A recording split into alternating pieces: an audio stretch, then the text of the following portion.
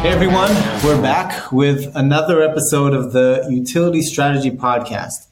And today we're going to have a very interesting conversation, an unfiltered one, about the risk of subsurface utilities from the perspective of the different stakeholders involved in infrastructure projects.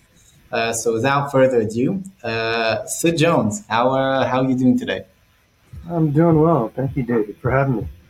Yeah, sure. So give our audience some context. Who are you? What are you up to? What does your company do?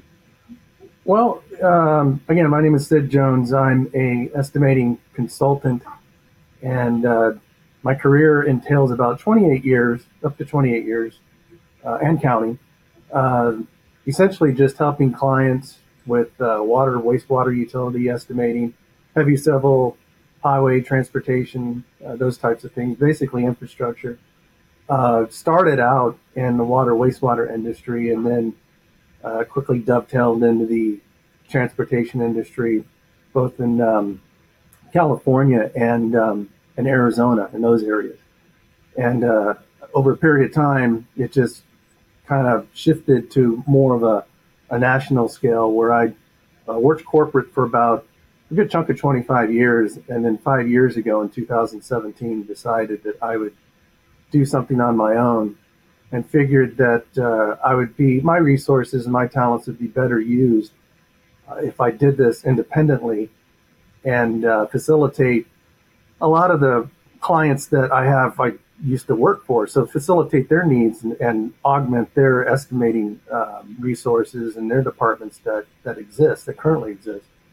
And the great thing about the industry today is we've got a labor shortage, and that includes in management as well. So there's definitely some security, job security, and my talents have been out there for other clients to look at from a global standpoint, from a national standpoint, from a state and local standpoint. So that's essentially what I do. Decided to do estimating on my own and keep my relationships and my networking going. And currently I've got over half a dozen clients that I regularly work for. And I'm sure that we'll have an opportunity to talk a little bit about some of their instances that they get into that they would give me a call and I could help them out. Yeah. Give us some perspective. What is like when you are approached by a client, by a customer, and they say, "Hey, we've got this project going on. We've got this highway, this pipeline." What does that look like? You go into a project. What are you looking for? Which risks are you planning to take on, and how do you mitigate them? Well, typically, most of the work that I get involved in is going to be a competitive bid, so that you've got a lot of public works agencies that are letting out plans and projects, whether it's through TxDOT or Caltrans or a multitude of local mud districts that they'll publicly advertise on certain websites, and also they'll have their own website that you can kind of tap into and kind of monitor and track a lot of the jobs that a lot of these agencies are letting out. And then what will happen, there'll be an intersection between the clients that I have that are general contractors. They'll be looking at jobs that I'm kind of tracking, and then I might get a phone call that says, "Hey, we're going to need some help on such and such job, and are you familiar with it? Can you give us a hand with X, Y, and Z, whether it's utilities or whether it's roadway, dirt, bridges, whatever the case may be." So I'll get a call out of the blue, or I'll basically be networking with clients and ask them ahead of time, "Hey, you guys looking at a monthly letting for TxDOT, for example?" "Oh yeah, we are." "Well, you guys need any help?" "Sure." "Okay, well, I'll take on utilities if you want." "Okay." Or something else. They may say, "We've got the utilities covered. We need an earthwork takeoff, or we need help with the bridges, or we've got a wastewater treatment plant that nobody in our office can estimate. Can you help us out with that? We want to expand our markets," that type of thing. So a lot of it's cold calling. A lot of it is just networking. So I take a little bit of both. It's relatively 50-50. Yeah. I think that what's really special about the industry is that a lot is based on trust. A lot of the relationships are based on trust and uh, knowing who you can trust for which job. And we're seeing, I think, when we talk to our customers and when we talk to our friends in the industry, that's definitely a meaningful element of doing business in the industry. But going back to your work, when you take on a project, I think one of the challenges are around subsurface utilities. That there's just so much missing information. And how does an estimator go into a job like that with a lack of data, a lack of information? Like you don't always know what you're up against. You never have the full story. And how do you estimate that? How do you quantify that challenge? Well, certainly when you're dealing with something that's a competitive bid, which is design, bid, build, or a hard bid, a lot of the documentation has been provided, and I can't say that all the questions have been answered. I mean, that's kind of how you dovetail into change orders when you do get a job, or you can speculate change orders, forecast them, and maybe integrate those into your bid as part of your risk register. Are you going to have some windfalls? Are you going to have some downfalls? How does that how does that look in the bottom line when you're closing out a bid? Yeah, Design build work. You'll have a lot of situations. There'll be a lack of data. So those things, you're really relying on your expertise, your experience to know that. I've seen tons of utility lines put in over the years. Okay, I typically will know if the information's not given, what I'm looking at. Whatever I can deduce from an existing, say for example, an existing manhole lid. We can do some field research and find out what the inverts are and kind of extrapolate information that's below ground that we might need to put together a complete bid on a design bid project. Now, when it comes to bid build or hard bid work, that information's pretty much given in completion by about 95% or more. And when there's not information that's needed, that's really easy to connect the dots when we're talking about a TxDOT job or a Caltrans job or something that's being let out in the public works. They've done their homework. They've done a lot of right-of-way acquisition. They've got as-built that they're working with. They've got utility information that either comes from Dig Alert or USA service or those types of things. As it pertains to utilities, the above grade stuff, that stuff you can visualize as well if it's not given, because if you try to find out it's kind of a puzzle. You find out what's given to you, and if there is a gap that you've got to fill, it's not too hard. They usually give you a plethora of information that you can fill in those gaps. Design build, it takes a little bit more, but the people I work with, a lot of the resources, a lot of the estimators that I work with in larger corporations, they've been doing this for years, like myself. So we can pretty much we've seen it before. We know how to get from point A to point B and fill in those gaps. But you're right, there is a challenge, and I think that whenever somebody calls me and hires Jones Industrial Group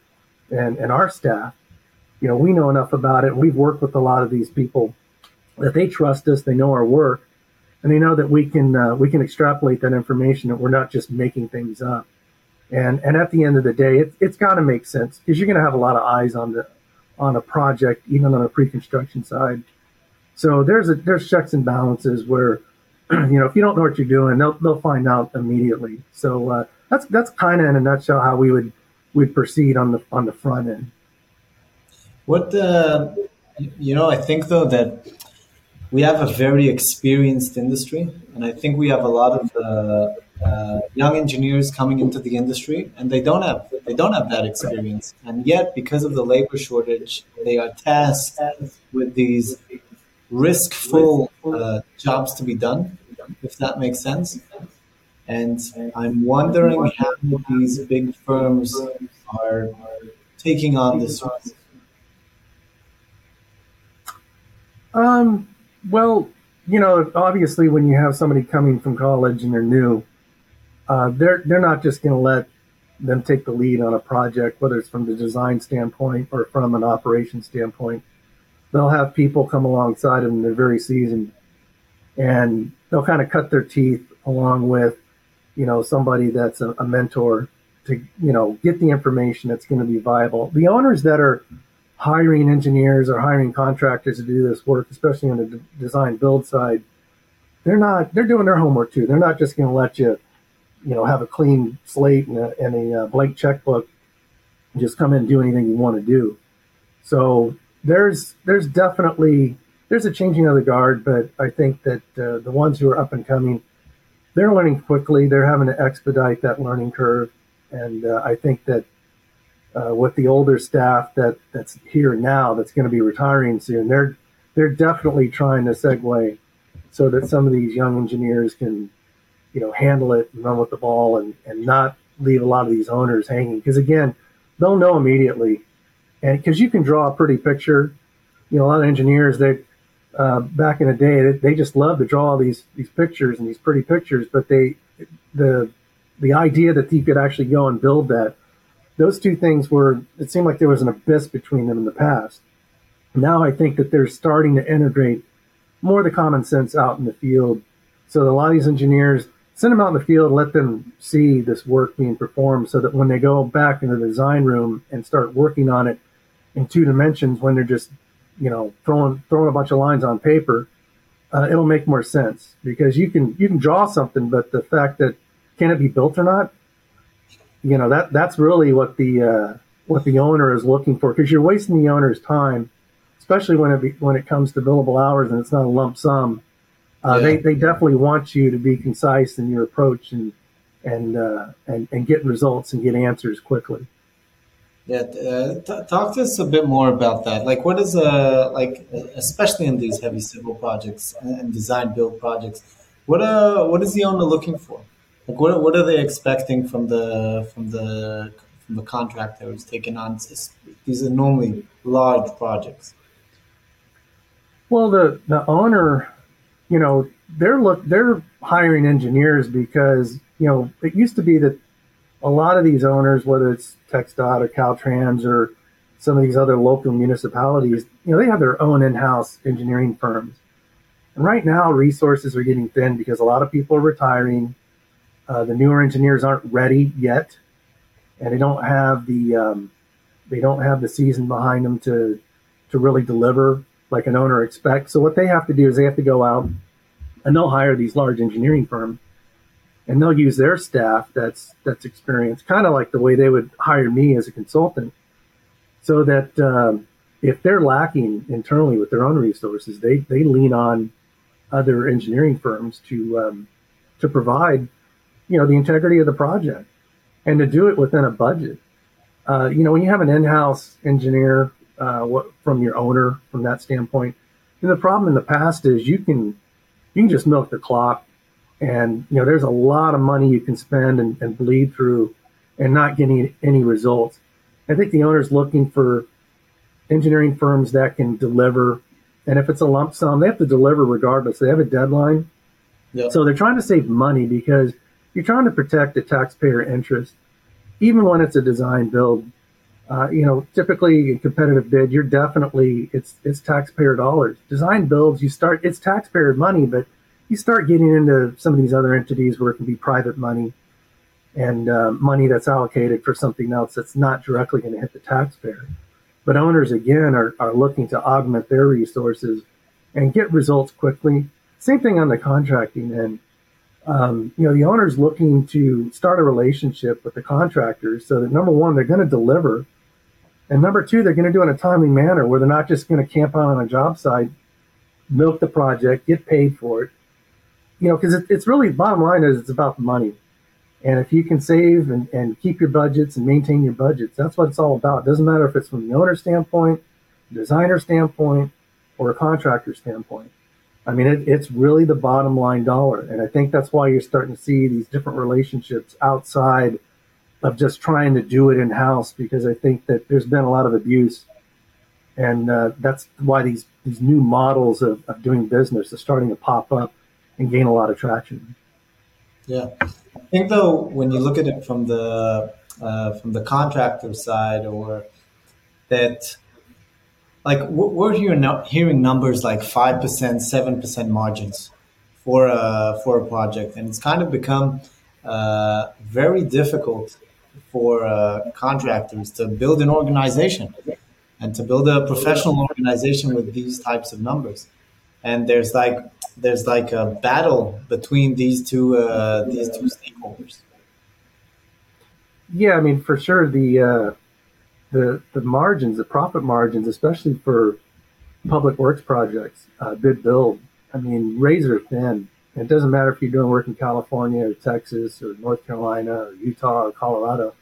I mean, typically, for in Texas, for example, I mean, it's a slugfest. If you can make 5% and bid your work at 5%, you're doing well. Now, design build's attractive because you can make anywhere from 5% to 25%. Just Yeah. depends on how the flow of the project goes. But yeah, competitive bid. I mean, it's good for the owner because they definitely want a lot of participation. You don't want to handpick certain contractors to do the work. I know that in some states like Texas, it's a good old boy network, and they leave things open ended where the owner can pretty much pick who they want to do the job, even in a competitive bid. Yeah. And that's fine. I mean, because you have to read the specs, you have to know what you're getting yourself into. I mean, that's why they hire me, because they know that, hey, should we even bid this job for this particular agency? Because can we get in? Do they know us? Are they gonna? You can get 9 bidders that are going to look at a job, but they're Yeah. really seriously only going to look at 1 or 2 because the owner knows them. Now, how do you get that experience? There's a lot of turnover in construction, so you may have you may have a good friend that works for company X one day, and the next day or 2 years later he's working for company Y that never could get their foot in the door with an agency in Texas, but because the owner of some utility mud district knows this guy from company Y, all of a sudden they're a player. So there's a lot of relationships, and again, states do matter.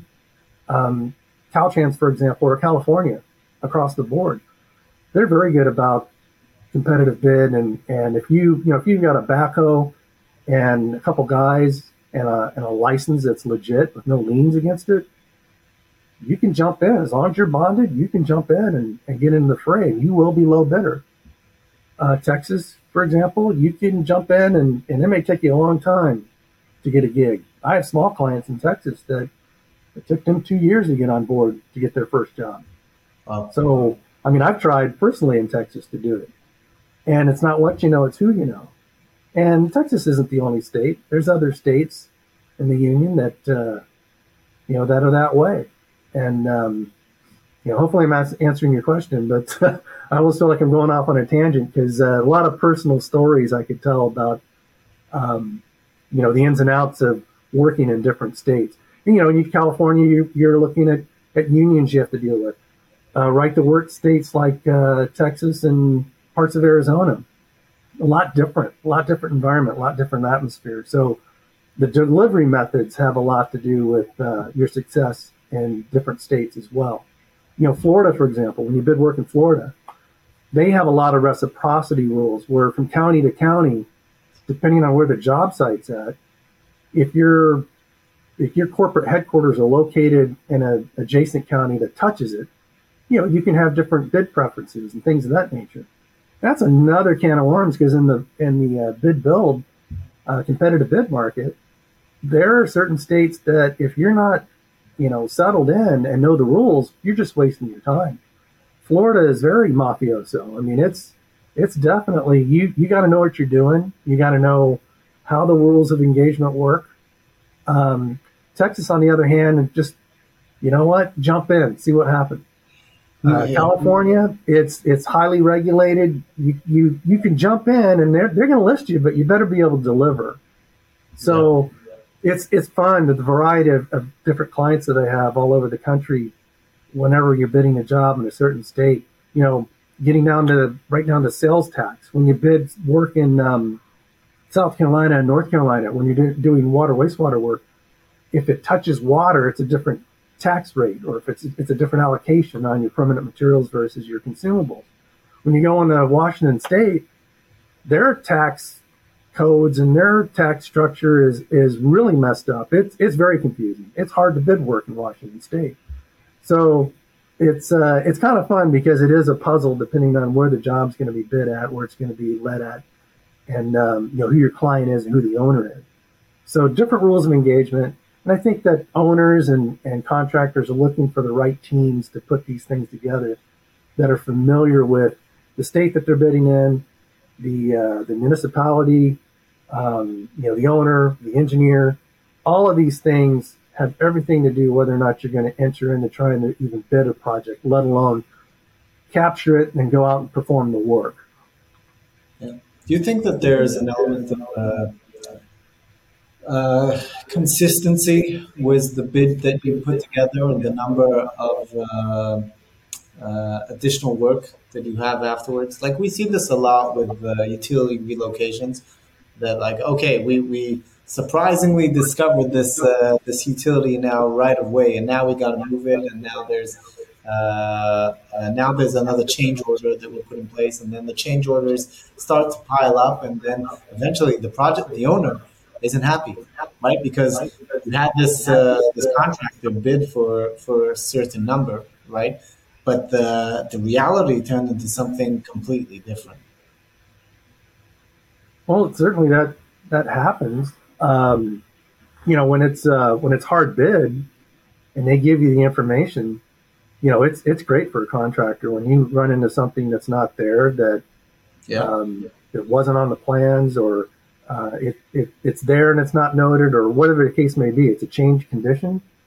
That's great. That's how a lot of these people that are in that 5% market can survive, is because of the change orders. Now, when you get in design build work, an owner really likes that because now I can lean on the contractor. Hey, look, you take all the risks. We're going to outline what the right of way is and what the general scope of work is going to be. You need to figure it out from point A to point B with you knowing and having knowledge of the intention of what the end result purpose of this project is. So even if you've got some schematic drawings or you've got some ideas of what they're trying to do, if it's different from that, it's still, the risk is all on the contractor. Now, again, you can enter in with your engineer. When you're employed with the engineer on a design build, you now become symbiotic in a relationship, because typically, like in a competitive bid market, engineers and contractors don't like each other. They just butt heads. And we think they don't know anything, and they think we don't know anything. So it's great because we're all on equal ground. We kind of hate each other. But in a design build, we have to put aside our differences and come together and figure out how to form this symbiotic relationship, because you're both going to live and die by your expertise. So now you've got to figure out how to make friends and get the job done. The owner likes that because he's like, look, guys, I've rewarded the project to you. I know it's going to cost, $1 billion. That's all you're going to get. So when you do run into something, it's up to you. Unless, of course, you negotiate some force majeure in your contract that, okay, look, this is definitely an act of God, something nobody, even on the design team or on the contracting side, could have figured out. And the owner, good owners will accommodate for that. But by and large, the owner's risk it's done. The only risk they're taking on is, do they have the budget? Do they have the $1 billion that they can pay out? Knowing that once that last check is written, they're done. So it's great for them. What comes to mind is, why are we only seeing this with these mega projects? Like, why are we having design build for the smaller projects? Like, if the system works, right? I think that in TechStart it's 5 to 6 design builds in 2 years, something like that. And I think like when we look at the Caltrans, I'm not so educated on the numbers, but I think like when you look historically, it's more or less the same. And I'm wondering, like, why, like, we have these alternative delivery methods. Why aren't we implementing more of them? It's money, because you, on the front end, if you've got these smaller projects where they're pretty easy conceptually to put on paper and go out and do, or at least get a price on them, an owner is not going to want to hire an engineer. Engineers are notorious for milking the clock. They'll definitely sit on something, and it's almost like they all collude and they, dare I say that word? Yeah. They'll call each other and say, hey, this is basically going to be our scheduled values for design costs. I mean, I've seen some exorbitant design costs for what? And then, they could turn it around and they could say, well, you contractors, I mean, you nickel and dime for everything. I mean, I see both sides. Yeah. But owners see both sides too. They're looking at us. It's almost like a tennis game going on. You're looking at both sides and it's almost like a ball going over the net, back and forth. So if it's something that an owner can figure out, they'll use their internal resources, get the right-of-way acquisition, put it on paper, get it out, get it bid. They can save a lot of money on the front end. And that's why they don't have these smaller projects, especially when they have all the information, soup to nuts. They can get it out there and it's cheaper. Again, trying to protect the taxpayer.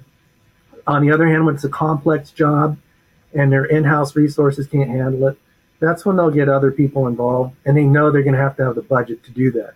Because once you get another engineer, a third-party engineer on board, it's going to cost a lot of money. So you got to be very selective with that, and it's budget driven for sure. Yeah, but when we talk to engineers, it's not like they have it easy. Right? Like a good engineer will go out into the field and like do some field investigation. Like you said, look at what not in a two-dimensional view, so to speak, but a lot of times they don't get all the information, and they need to go gather it, especially when we're talking about as-built and utility records. Like a lot of times, if I needed to drive 6 hours to get that record for some I don't know, godforsaken basement in the outskirts of a town that no one's ever heard of. Right? Like we've heard these stories, and then they need to design off of this as-built that's been hasn't been may have been changed or hasn't been changed in the last 30 years, right? And have they found the most recent as-built of that area? They never know. Right. They never know. Well, and I think too, a lot of engineering firms are starting to hire contractors who have actually done the work. In the past, engineers they're very, I don't know, it's like a secret society. They definitely want to keep everything in a vacuum. And if you're not an engineer, you're not even going to be considered. You got to have a PE stamp in order to get on their team. Yeah. I think they're starting to see the reality that, there's knowledge and there's wisdom. And it's the contractors, the guys that you would think that, just because they don't have a degree doesn't mean, they're not smart. Those are the ones that if I had my druthers, I'd rather be with the contractors, because I'm not going to get killed with a contractor. When I'm with an engineer, he's going to get you killed on a job site because he just doesn't know.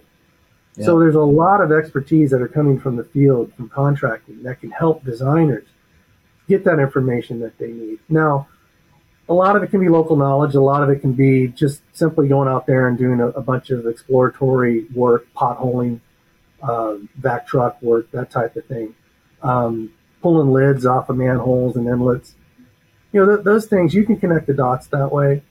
I know that there are far more sophisticated methods to get from point A to point B, but I think designers and design firms are looking to hire contractors because they're starting to see that there's some value in their expertise, whether it's from having local experience or just knowing how to connect those dots that a typical engineer wouldn't know how to do or wouldn't even know where to start. So, for sure, the industry is starving for more high-tech methods. I know that as-builts are very fallible.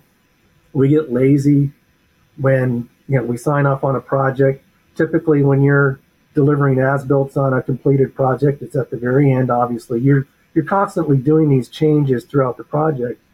But to get it through the submittal process, the first few submittals are great. They're pretty accurate. But when you drag on a project 2, 3, 4 years, I've been there. I've been a field engineer. You're submitting. If it's close, fine. If it's not, who cares? That's just keeping it real. And so what happens is it starts extrapolating into that error zone where you could call for a utility dig, and utility alert, and they go out there and they mark it, and let's say, for example, they give you a 2 or 5 foot offset from center line. I mean, I've been on jobs that wasn't even close. It wasn't even within that. And again, those are great change order opportunities for a contractor. But again, the owner's not looking to honor all these change orders. When they hand it off to an engineer, they want them to have the data, take the risk, so that the contractor's not coming back and them wanting more money. So those are the things. I mean, it's kind of like, if you're doing a project at home, it could be something as simple as a ceiling fan. I know that the scope of work is going to be, hey, hang the ceiling fan up on the ceiling and make sure it works from a switch. But there could be a lot of things in between there when you're starting to do that you didn't see, that becomes a complex project. Well, let's say that the wiring wasn't right. Now that's got to be fixed, or is a bad switch, or is a three-way switch and it doesn't work, the pole's off, or whatever. If I'm paying somebody to do that, I don't want to get charged extra for changing out a switch. The scope of work was to put in a ceiling fan. So as an owner, or as somebody I'm hiring to put in a ceiling fan, I'm shocked if somebody comes back, if the guy I hired comes back and he wants double the price to put up a ceiling fan because of all this other stuff, whether it's legitimized or not. So that's why an owner is like, look, I just want to make sure you guys have the right data, you know what you're doing, and then I'm not writing checks after the fact. Once that money's gone, I'm moving on to the next project. I've got buckets of money for other projects, and I'm not going to dip into. So that's really the challenge. And that's why you get all this adverse relationships out in the field, because the owner's mad at the engineer's mad at the contractor, and the contractor's mad at everybody. So again, getting the right data is very important. And, it doesn't seem like it's important on the front end because you're so excited just to bid a job and have the opportunity to go out and perform. But on the back end is where you wish that you had better data, because either the contractor's losing money, he's an LDs, or the engineer, he's like a lawyer and he can't bill any more hours because he's been hosing the owner from day one. And then the owner's just like, man, I'm going broke and I got to go to the city council and beg for more money. So you can see that everybody's friends at the beginning of the project, and at the end it's pretty rough. And that's why, hence that was the invention of partnering, 20, 25 years ago, because they wanted to prevent all this back end arbitration and try to get it rectified in the front end, so everybody's happy and part of a family on the front end, and hopefully you can get to the end of the project without a divorce. Well, it's it sounds like on one hand all the stakeholders in the project are adversarial, and on the other hand everyone's making a buck out of this except for the taxpayers. Yeah, for sure. I mean, I'm a taxpayer, and when I'm out there and I'm seeing how much money it takes to do these projects, or watching, a lot of these projects go over budget. I mean, I've been on both sides. I've seen projects just kill it and make a ton of money, and I've seen projects just bleed. I mean, you can go on YouTube, and there's actually a clip of, there's about 10 mega projects that didn't do so well. The Bay Bridge in the Bay Area is a great example. I think that went, it doubled in budget. Wow. And a lot of those, part of the reasoning was, design and obstructions, things that, the alignment was off. It could have been rectified in design. It could have been rectified prior to even bringing a designer over. The owner could have done a better job at figuring out what their surroundings were before they even picked that particular alignment to put that bridge in. So, it's kind of like, you make a mistake, you're on the wrong trajectory. It could be a half a degree off, but by the time that you get 1,000 miles down the road, you're 30 degrees off. I mean, you're messed up. So, there's a lot of that going on, but I've seen it both ways. And I know that, again, I try every time that I get involved in a public works project to be cognizant of taxpayer dollars, because I'm writing the check too. And we owe it to be better stewards of our own money. And I guarantee you, if you own the company, you would never you'd never behave the way that you do if you didn't have that context, you didn't have that perspective. If you just thought that I don't own it, so I'm just going to do whatever I want to do. Once you start, you know, branching out on your own and trying to do it on your own, you start to respect what an owner does and the risk that they take. And it can be an owner of a utility, it can be an owner of a construction company, it can be an owner of a design firm. I mean, my hat's off to those people because I tried too. You can burn through a lot of money trying to get off the ground. You take a lot of risk. So, I get it. It's good to make a profit. We all want to make a dollar. But at the same token, it's about relationships. I mean, you can sell your soul for one project. Contractors do it all the time just to make a name so that they can look impressive on the bottom line for one job and maybe get a bonus. Yeah. But how many relationships have you screwed up in the process? And people remember you. It's a very small world in construction. And I tell people, look, I'm not going to sell my soul on this one job. I'm going to be around for 20 years. Because you always remember the bad things about people and about projects. You never remember the good things. So that's one of the things that keeps me cognizant of saving money, being cognizant of money, being a good steward of money. And it doesn't matter where I'm at in that food chain and who my client is, whether it's an owner, designer, or a contractor. Well, I wish that more people, more stakeholders in the industry would uh, feel like that. I think that, like you said before, it's like we're an industry of frenemies. Like on one hand, we must be able to work with each other, but on the other hand, there's a lot of finger pointing, which I think is a lot of what you just described.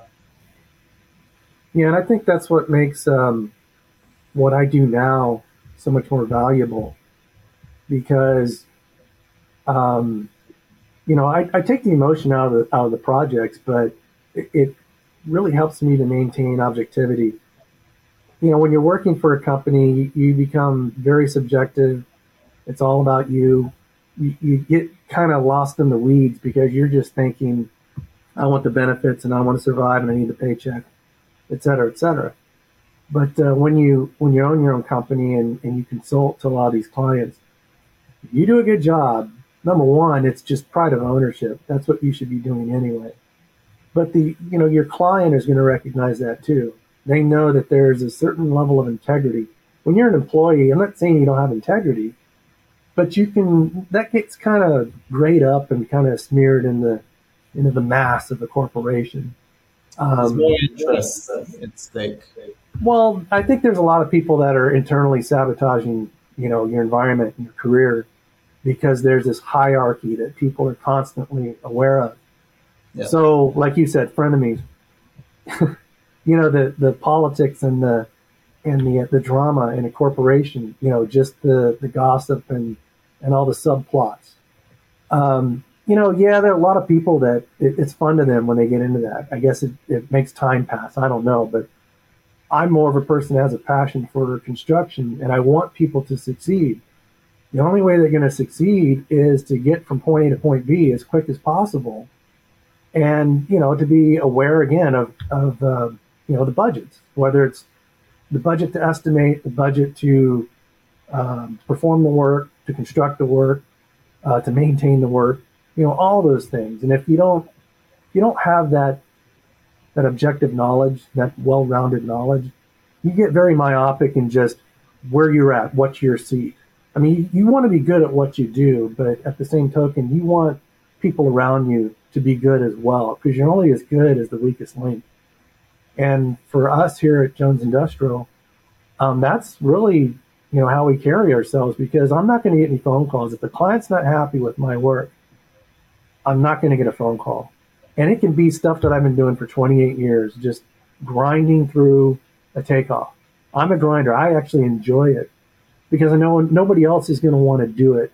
And when they do it, especially in utility work, you get so burned out, you'll start taking shortcuts, or you'll start, slacking off a little bit and not providing the detail that you need to give to a customer. It's a very competitive world. The only way that you can get a competitive advantage is you have the right data. You've got to be detailed. You can't just, get in a hurry and make some gross assumptions and just whitewash it and get through it. Um, some of the best jobs are the ones that I really grind into it and get into the details so the customer knows exactly what they're getting into, especially when you don't have all the accurate data when it comes to underground infrastructure work.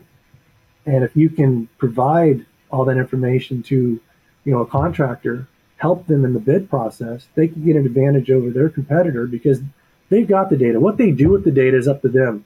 I take the emotion out of it. Here's the data. You guys run with it or not run with it. But I guarantee you they're going to call me back because if they need to go to the next level of detail, they're going to call me. They're going to call our team.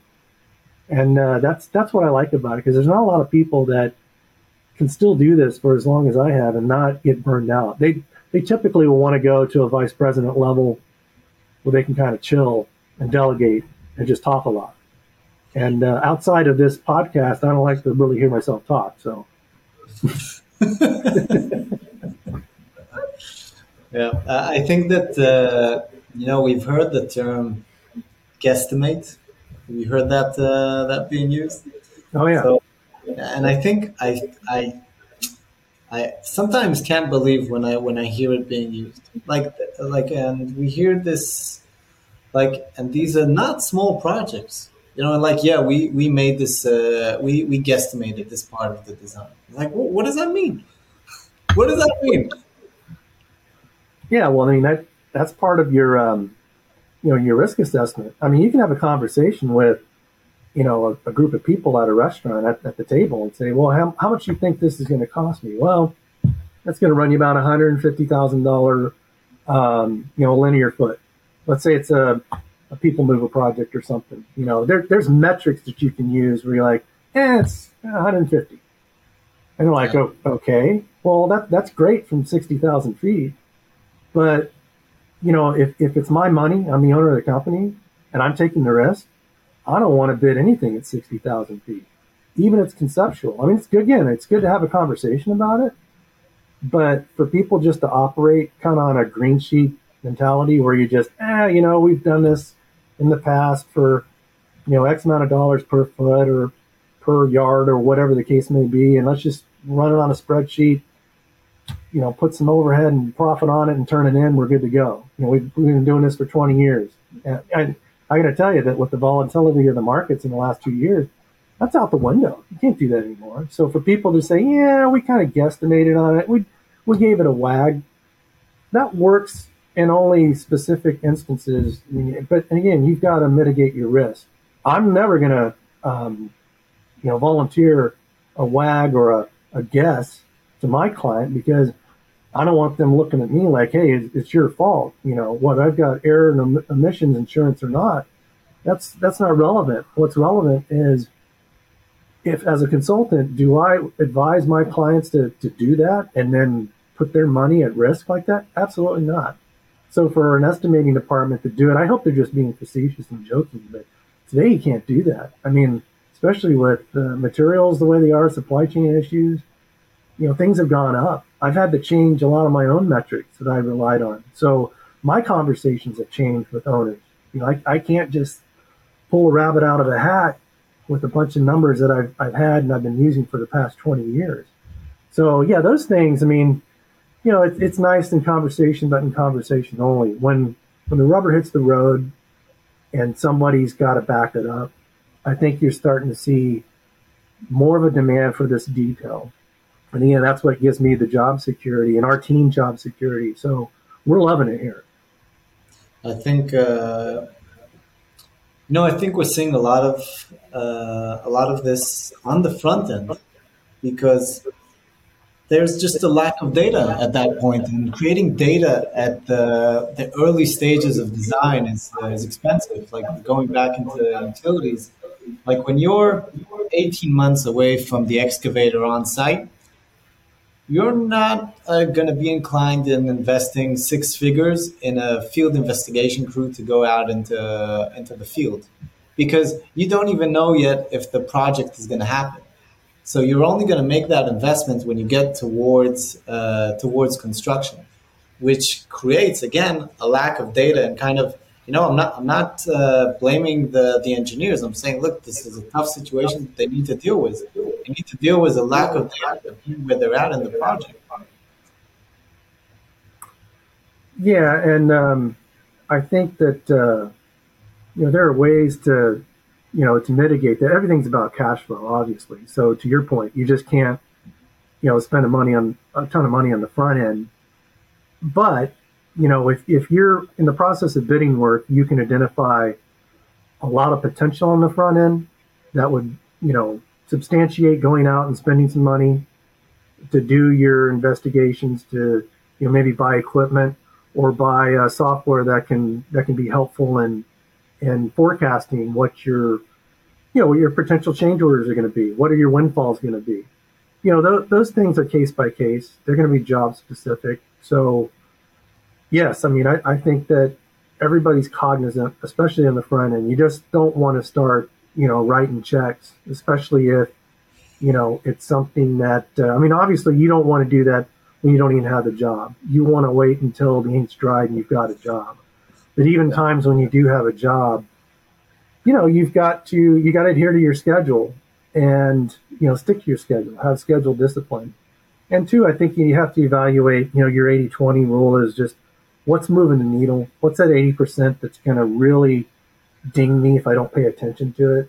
I'm not saying that 20% is not important, but that's your starting point. Because sometimes your 20% can get critical and almost flip flop on you if you go to sleep on it. So, yeah, not to let the 20% fall through the cracks, but you have to identify that big chunk, that big nut that's going to hit you hard, and how you're going to attack it all the way through the job, whether it's front end, in the middle, on the back end.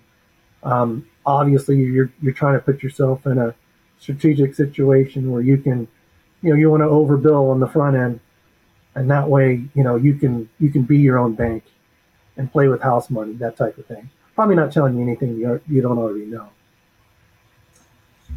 Sid, towards the end of our episode, we normally ask two questions. So I'll start with the first one. What's one piece of advice you'd give to estimators going into complex infrastructure projects? I would say detail. The more detail, the better. And I think that, if you think that the people you're working for or the client, your employer is not looking for detail, you're fooling yourself. More information is better than not enough. Just getting by is not going to cut it. I know that utility work, infrastructure work, buried utilities, it's not very sexy. It's buried. You don't get to see it. But when you put the detail into it, it can have everything to do with the success of everything that you can see. So I would say with my advice for that is more detail. Go the extra mile. Again, I know it's a grind, but it's well worth it. And I think that that's going to benefit everybody in the loop, from the owner to the contractor to the engineer to yourself. Because when somebody's going to ask the question sooner or later, you got to have the answer. Yeah. Second question, I'm putting you on the spot for a second. Who do you think should be our next guest on the podcast? Who should be your next guest? Next guest. Oh my. Somebody that I would know, or somebody that I would recommend to you? That you know, preferably like, and most importantly is that you think is a professional that needs to share their point of view. I always like to yield to my business partner. I'm kind of biased that way because we got into business together because we have we share the same values. We're like-minded in the detail approach. You want me to drop his name? Is that what you're looking for, David? Absolutely. No, my business partner is Todd Jackson, and he has his own consulting company, but we joint venture as part of Jones Industrial Group. We have a subsidiary, J2W Enterprises, and Todd Jackson is actually the owner of Waterloo Preconstruction Services. And he's again, you're probably gonna hear a lot of the same mantra that I have from him, which is good because that's why when you get two people, two heads are better than one, and Definitely. you've got to seek these people out that have that same level of integrity because you can. And we've all worked with people that when they say something that it sounds good, it sounds like something that you want to hear, but what you're looking for is the action part. Are the actions what I want to see? Yeah. And so if you can find somebody like that, and it's going to be rare. I've been in the business for again close to 30 years. Just on the professional standpoint, I've been in the field prior to that. But it's taken that long to find somebody that you would take on mutually shared risk. And even what we do as consultants, I mean, we're sharing risk because, again, you're only as good as the weakest link. And if the two of you are right there together, I mean, you could be a juggernaut, especially in this market that we're in right now. And there is a shortage. My wife for many years was an employment recruiter, and trust me, I've seen some resumes. I've seen a lot of them. She's seen a lot of them. I've seen what's out there. I see what the demand is from a lot of these companies.